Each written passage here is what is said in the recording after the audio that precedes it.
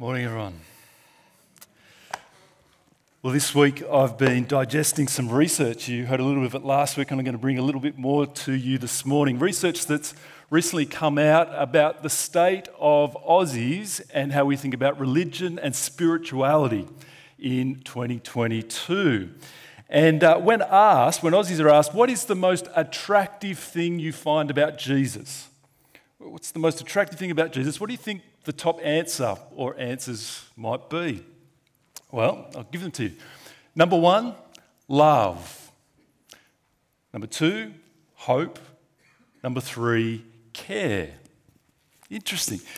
These are fantastic things to associate with Jesus.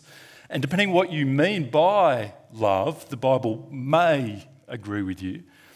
But the Bible is more explicit about what the number one thing about Jesus is. His number one achievement, from which all other good things flow, but without which all the other good things are useless to us. And the number one thing about Jesus the Bible holds out is salvation.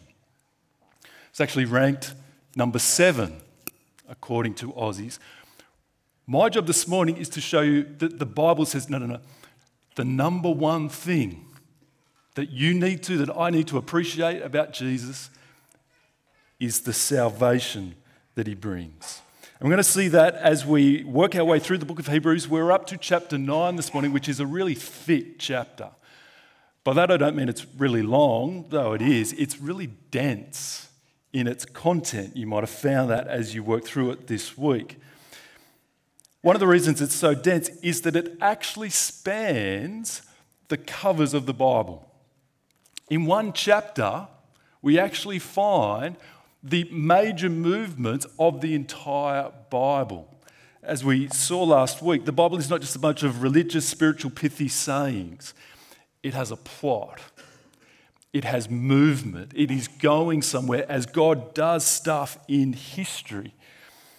And so my plan this morning is to take us through the 5 major movements that just this one chapter gives us, covering the whole Bible. So if you're with us this morning, you've wondered, what is the Bible about? I haven't even come close to figuring out what this whole thing is. You've picked a good week to be here. We are going to cover the whole Bible in 40 minutes or less. And as we do that, it is my job, and I want you to see just what the most important thing to associate with Jesus is and how it connects to our greatest need in life. Okay, that's where we're going. How about I pray for God's help to do that? Father God, we do thank you that you're a speaking God and that your words have been recorded and that they have been faithfully preserved so that we might hear you speak, as we have already this morning. And so as we come to this word, we pray, please, that you might remove our distractions. There are all sorts of things that we come with this morning. Please, might we be able to set them aside long enough that you might draw our attention to what you have done in this world, what you are doing in this world, where you are taking all things in your Son. And so please, we ask that we might be stirred maybe for the first time or the 1,000th time as to who your Son Jesus is. And we pray it in his name. Amen. Okay, 5 movements. 3 of them are going to go really quick, I promise. 2 of them will slow down and drill into. The first movement of the Bible is creation. It's actually mentioned twice in Hebrews chapter 9. And of course, the opening pages of the Bible begin with God creating. Now, the key thing for us to capture here is creation reveals to us a fundamental truth of our reality, and that is there is more to reality than what we can observe with our natural senses. There is a super and above natural reality, a heavenly reality, in which the eternal God dwells. His Spirit, He's eternal. In him is life itself, and there is a moment when he speaks into being all creation, making humanity at the peak, the pinnacle of creation, not like any other creature, but made in God's image, made to have a special relationship with the God of heaven. There's the first big movement of the Bible, mentioned in verse 11 and 26 of Hebrews 9. Here's the second. Like I said, we'll move quickly through some of them. It's what is called the fall. We cannot make any sense of this part of the Bible that we've got before us this morning apart from appreciating the fall. It's a movement of humanity down.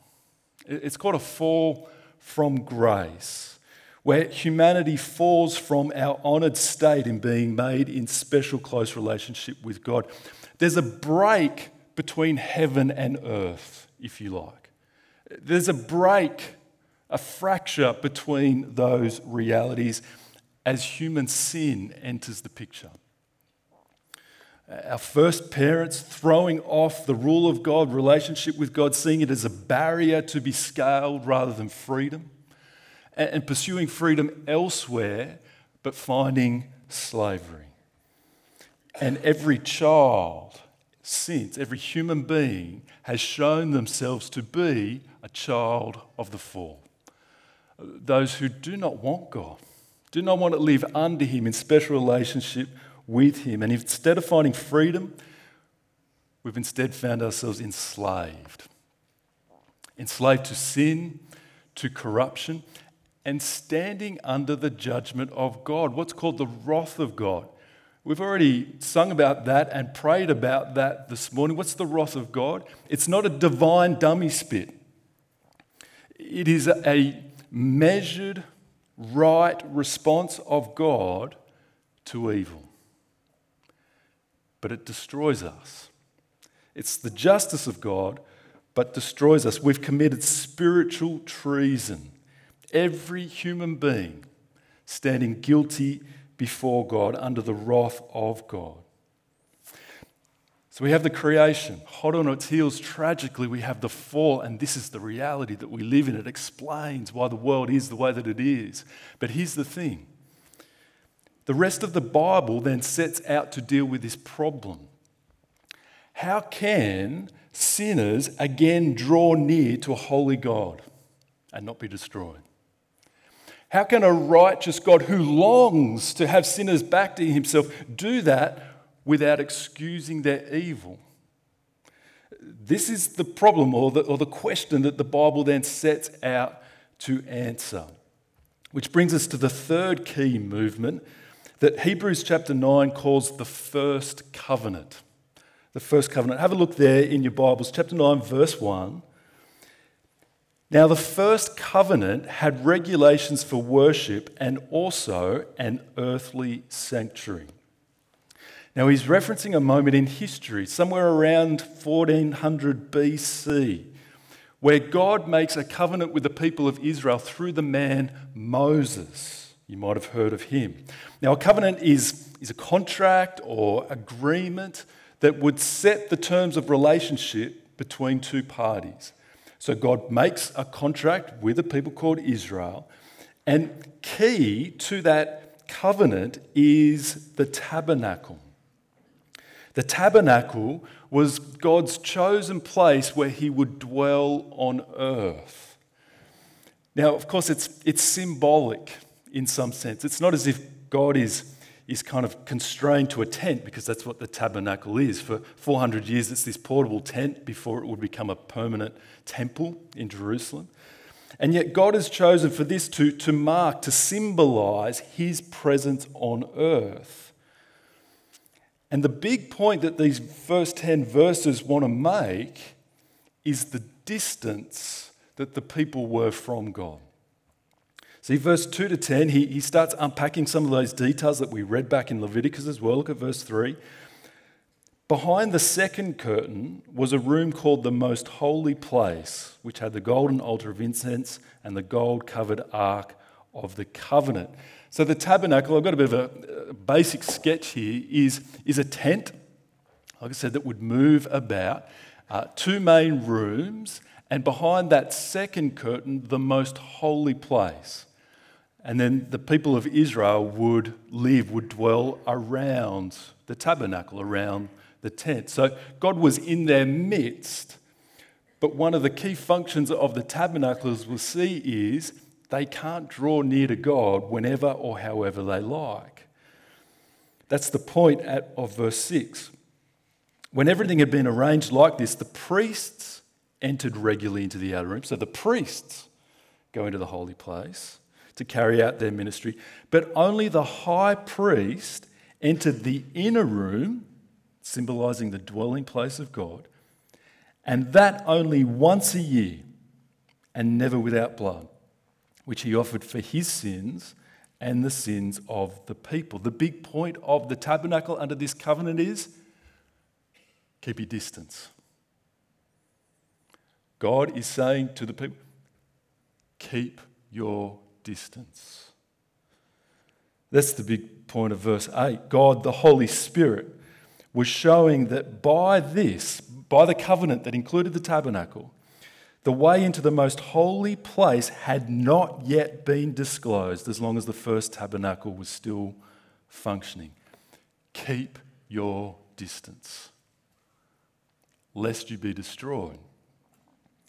Now, this is such a clash for Aussie, isn't it?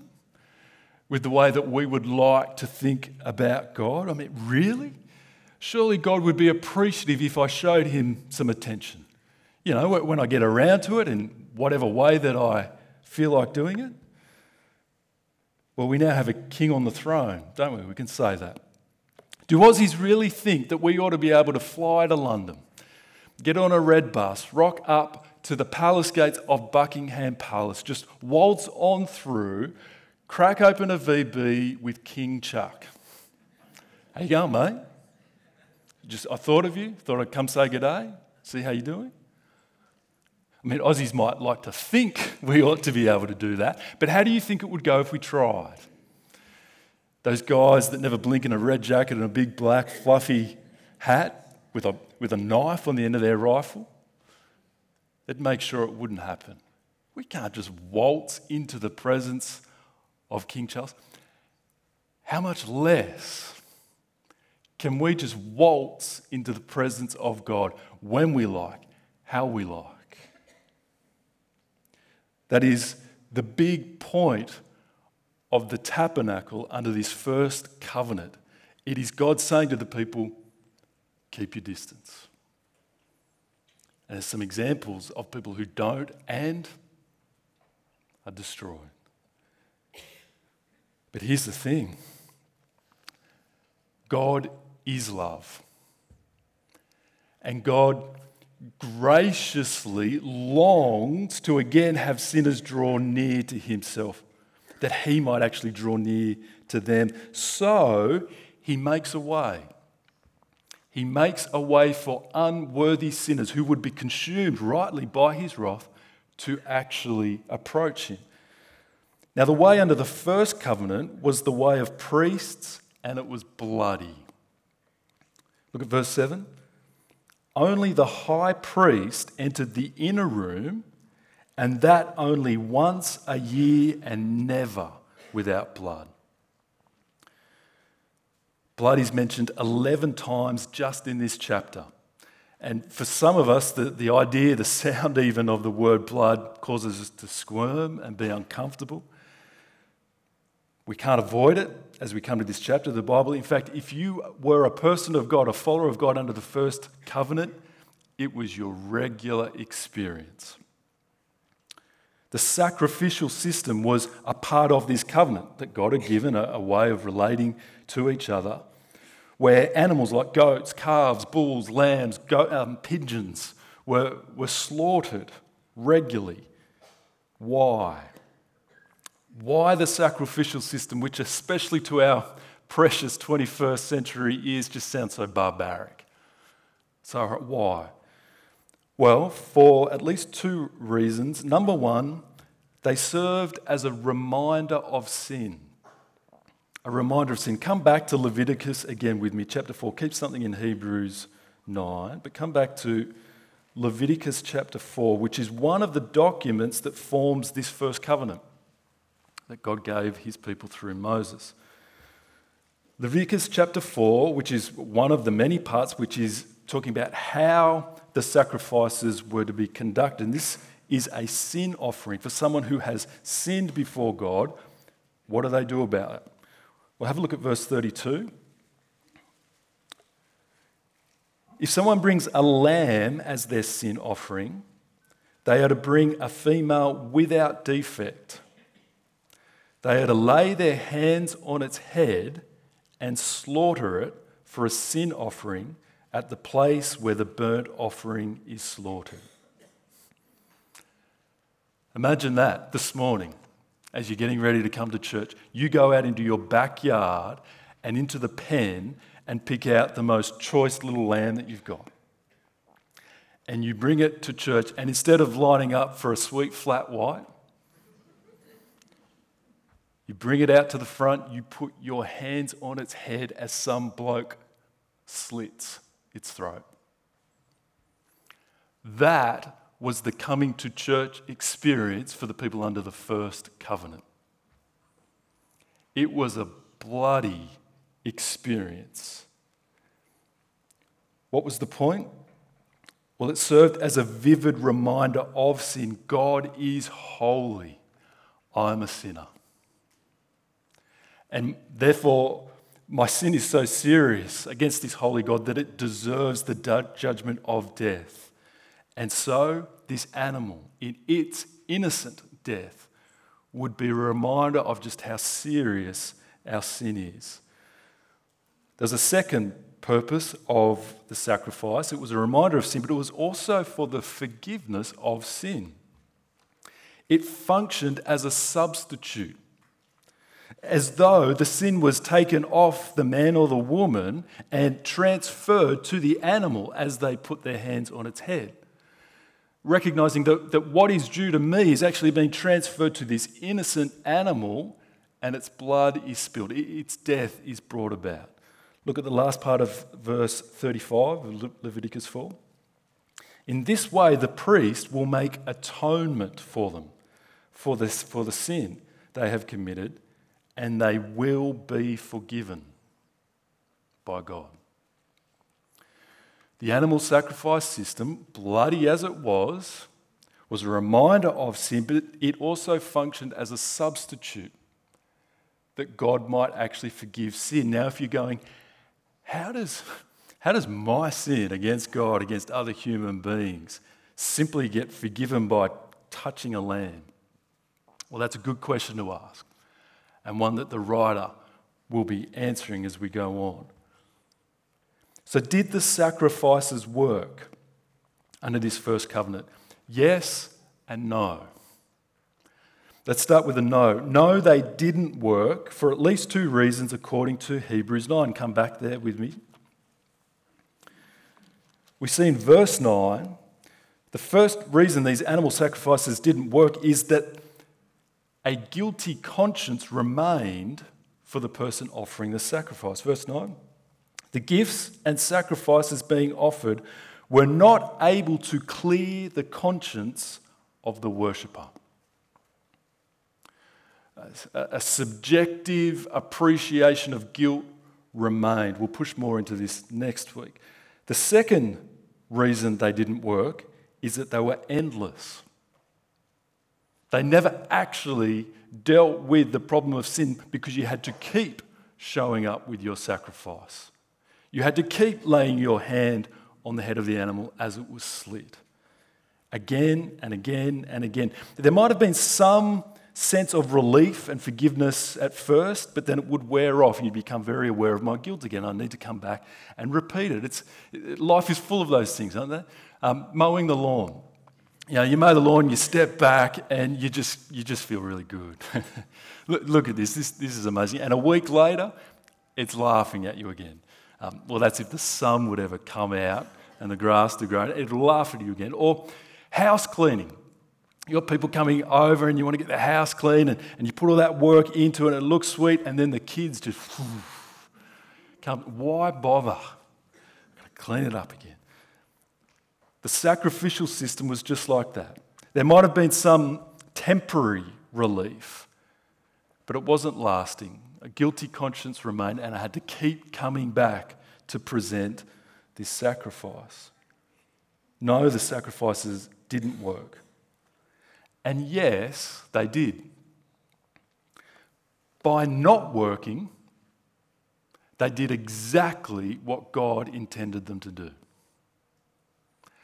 By not working. There's this built-in design flaw from God, which the text says it's an illustration, it's a parable, it's this 1400-year demonstration of this isn't going to work. We cannot draw near to God on our own. We will die. We cannot draw near to God through the blood of animals. How could that deal with the problem of human sin? What hope do sinners have? Well, this brings us to the fourth movement and to the very centre point and high point of the Bible, the New Covenant. Some 1400 years after that first covenant, Jesus shows up. And as the Gospels record his life, their biographies of Jesus, the fourth Gospel, do you know what the first words for Jesus are in the first scene as he shows up? They go like this. The next day, John saw Jesus coming toward him and said, "Look, the Lamb of God who takes away the sin of the world." The Lamb is here. What a nickname for the hero of the story. Right? Can you imagine calling Russell Crowe the gladiator Lamb? Vin Diesel in any of his movies, the Lamb, the hero. What's the go with calling the hero of the story the Lamb? Well, it's not. Many Christians, I hear them, it's not because it's getting at how tender Jesus is, how meek and mild and gentle. And now, he may be those things, but not because he's the Lamb. With 1400 years of first covenant background, when John says, "Look, here comes the Lamb of God," we're supposed to think, he's a dead man walking. He's a dead man walking. And so we come to the high point of the Bible, summarized verse 26. But he, that's Jesus Christ, has appeared once for all at the culmination of the ages to do away with sin by the sacrifice of himself. This is the drumbeat of the chapter, the centre of the Bible. Just remember who this Jesus Christ is. It's been some time since we looked at chapter 1, but the book opens by letting us know just who Jesus is. He is the eternal Son of God, the exact representation of his being, the one through whom the universe was created. This is the eternal God of heaven here on earth, come as the man Jesus Christ, bringing in his coming the culmination of ages, the summing up, the fulfillment of every second, every day, every century prior was waiting and anticipating for this day, for this coming. Jesus has come as our great high priest, but with a staggering twist. He is the high priest who is also the sacrifice. A man, the sacrifice. Verse 11, when Christ came as high priest of the things that are now already here, he went through the greater and more perfect tabernacle that is not made with human hands, that is to say, not part of this creation. He did not enter by means of the blood of goats and calves, but he entered the most holy place once for all by his own blood, thus obtaining eternal redemption. Jesus goes into the very presence of holy God, and he's destroyed. The gospel accounts record how it happened. Jesus died at the hands of Jewish and Roman officials, yes, but more, he was offering himself as a sacrifice on the altar. His blood was spilled to the point of death. When the Bible talks about blood, when we talk about blood, when we sing about blood, we're not talking about the red, thick stuff. It's a reference to his life and then death. Because when blood isn't where it should be, there's death. Jesus goes to the cross to actually achieve forgiveness. So catch this, it's a common question. Were the people of the old covenant really forgiven? Well, yes. Under the first covenant, God forgave sins provisionally. As Jesus comes to bring the new covenant, God defeats sin decisively. Sin was forgiven under the first covenant as people brought an animal, but only as the sinner looked through the sacrifice to the mercy of God. It wasn't the animal. It was looking through the animal to the mercy of God. Sin is forgiven under the new covenant as the sinner looks to the merciful provision of the sacrifice of the Son of God. As we actually look to Jesus. As he goes to the cross, God's wrath was poured out on him. See, for millennia, the sin of people who had looked to God's mercy and had been forgiven, but that sin hadn't actually been dealt with. It's piled up, if you like. It doesn't go anywhere. It needs to be dealt with. And as Jesus dies on the cross, all of that and all the sin of those who are yet to come who would look to him is poured out white hot on Jesus, and it destroys him. He's destroyed not for his own sin. Look at verse 14 there. He offered himself unblemished to God. He's the one and only man who has lived a sinless life, honouring the covenant of relationship with God.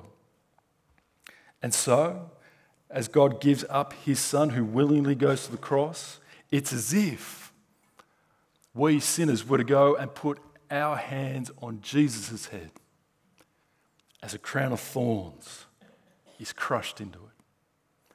And as nails are driven through his hands and his feet, and as he hangs there, suffering the judgment of God. That wasn't his sin, that was mine. But because of who he is, the eternal Son of God, he is of such infinite worth that his sacrifice is sufficient to fully and finally pay for sin. So that he would cry out with his last words, "It is finished." Think of your worst possible sin. Jesus' blood, his death, was enough to cover that. Your sin won't go further than the gracious provision of Jesus dying for you. And as Jesus dies and quite literally takes his last breath, the Gospels record a really profound detail which might seem odd, though it shouldn't to us this morning. The eyewitnesses record it. As soon as Jesus died, the curtain of the temple was torn into from top to bottom. That's the curtain that guarded the way into the most holy place that only the high priest once a year with blood could go. Someone's gone through it. And now there is no need for it. But get this, it's not torn from the ground up as a man might be able to do. This thing is so high, it is torn from the top down. God has done away with it. God has sent his Son to go in to the most holy place. Verse 24, For Christ did not enter a sanctuary made with human hands that was only a copy of the true one. He entered heaven itself, now to appear for us in God's presence. Implied here is Jesus' resurrection. He didn't stay dead. 3 days later, he was raised to life. And his ascension, 40 days later, the man Jesus with a real body ascended to the right hand of God, now seated on the throne, ruling and reigning. Which brings us to our moment right now in history. Jesus seated on the throne. What does all of this mean for us? What do we do with this? Lots, but one big thing, which is connected to the biggest thing that Jesus offers: draw near to God.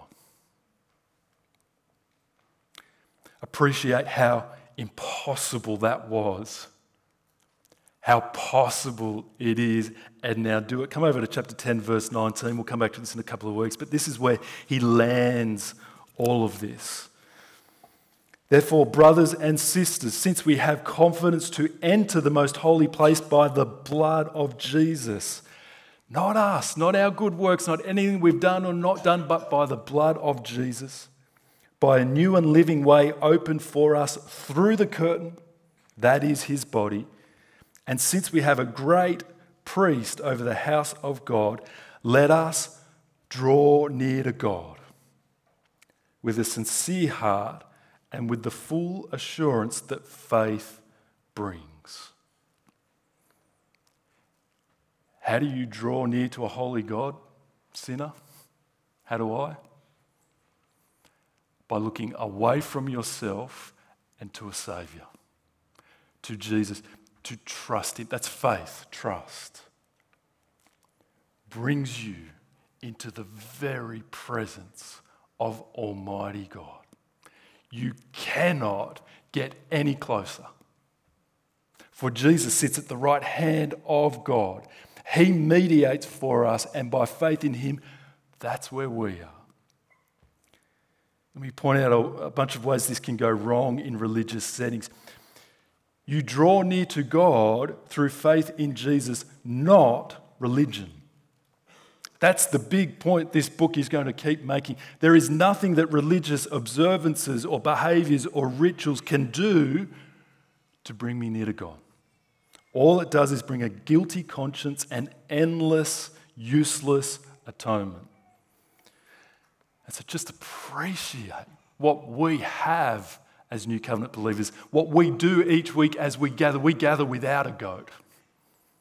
We do rock up and enjoy saying hello to brother, sister as we line up for a coffee. And we do gather around the Lamb, the Son of God, who gave himself for us. It's not religion, it's Jesus. How do you draw near to God? Through faith in Jesus, not pilgrimage. Thousands of people go on pilgrimages to places such as Spain, the Camino Way or walk. Lots of Christians have it a bucket list thing to get to Jerusalem, to retrace the steps of their Lord. But hear this, there is not a shred more of God in Jerusalem as there is in Kincumber. Now, that's not to say that that may not be a nice experience, a good experience. It's not to say it's a wrong thing to do, but it is a luxury of modern middle-class Australians, right? To jump on a plane. For 2,000 years, most of the people of God never left their village, and they were never nearer to God if they had their trust in Jesus. There's no place for you to go to get closer to God. Therefore, you draw near to God through faith in Jesus, not in nature. This is our more common one of the cases. You'll hear people talking about feeling closer to God as I get out into the sea or go on a bushwalk. Now, sure, there can be something about actually removing distractions to be able to focus on the Lamb of God, the object of my presence with God. But through faith in Christ, even on a crowded train, even in a noisy house with kids crying the whole time, with your faith in Jesus, you cannot get any nearer to God. It's not your experience, it's a Saviour that draws you near to God and you being joined to Him by faith. How do you draw near to God? Through faith in Jesus, not through the mediator of music. Now, music has been a great gift from God to His people for millennia under the first covenant and again in the new covenant. But more recently, only really the last 30 years, there's been a particular movement in the Christian world which has made so much of music, it's presented as though it's a mediator to draw nearer to God. So much so that one of the leaders of this movement has said, used the expression, we praise our way into the presence of God. What's meant by that is there's someone up front, there's a worship leader up front who will lead a band in music and song and a congregation and work to get us to such a high point that we're actually transported into heaven and now actually able to draw near to God. Don't hear me wrong. I love music. I love song. It is a gift of God for His people. As was it Isaiah who said earlier, what a wonderful thing to be able to use music to share the Word of God, to declare the Word of God. But we do all of that not to draw near to God, but as those who are near to God. Some of you need to actually think about, is bumbling and mumbling actually the best expression of how close you are to God in Christ? But be very careful in being caught up in any thinking that you're missing out because there's another experience that will draw you. It is the blood of Christ, trusting in Him. That's how we're lifted up into heaven. And so I trust every week as we gather, we will have a greater sense and taste of who we are in heaven. Now, the fifth and final movement, I haven't forgotten it, but to touch on it very quickly. Hebrews chapter 9 calls it salvation, the end. Verse 27, just as people are destined to die once and after that to face judgment, so Christ was sacrificed once to take away the sins of many, and He will appear a second time, not to bear sin, but to bring salvation to those who are waiting for Him. Very quickly, this life is not it. The best is yet to come for those who are waiting for Jesus. What does waiting look like? Well, we don't have lots of time to unpack it now, but it definitely doesn't mean idleness. Have a look back at verse 14. Christ and trusting in Christ cleanses our consciences from guilt, from acts that lead to death, so that we may serve the living God. Waiting isn't standing still waiting for a train. It is getting busy to serve the living God now that we can. Now that we can come near. Now that we can offer ourselves not to draw near, but as those who are near to serve Him. Is that you? Is there an orientation to your life that is waiting, that is looking, and using whatever capacity you have, great or small, to do your best to serve the living God now? And for those of us who know Jesus, who have been drawn near to Him, it's life-changing. It really is the good life. Let me finish just by sharing a little bit more of this research that I've come across. When Australians asked how satisfied you are with all of these different areas, there's a striking difference between the responses of those who regularly go to church and those who have no religion. Relationships, spiritual well-being, sense of purpose, contentment, mental health, personal growth, work, dealing with stress, physical health. We don't hear that on the 7 o'clock news, do we? You want the good life? Come meet Jesus, who's given Himself to draw you to God. But the other observation I'd make about this is, I don't know if you can read those percentages, they're kind of 64 is the top one there. And churchgoers, Christians are ahead, but we're still a long way from 100%. And so if you kind of rank yourself down at 0, down at 5, down at 10 for some reason. I know some of you would. That may be true. But if you have salvation, you have everything. Because it's not all here yet. The coming of Jesus brings it decisively. But he's returning, what to bring? Salvation.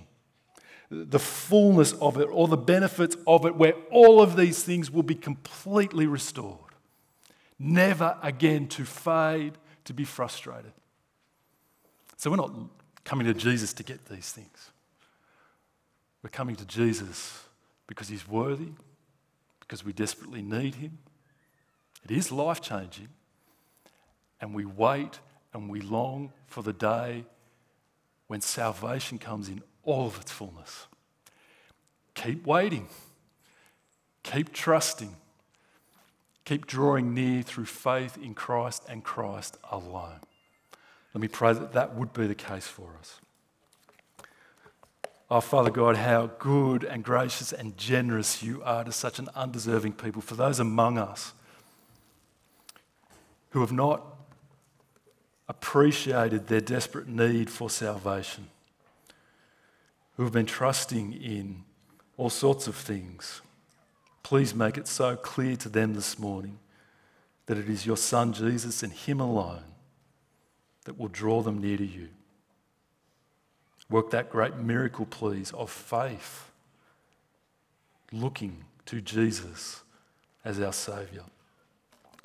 For those of us who have, may we go nowhere else. Where else would we go? Please keep our faith in your Son who bled and died for us to give us everything, to give us you. We pray this in his name. Amen.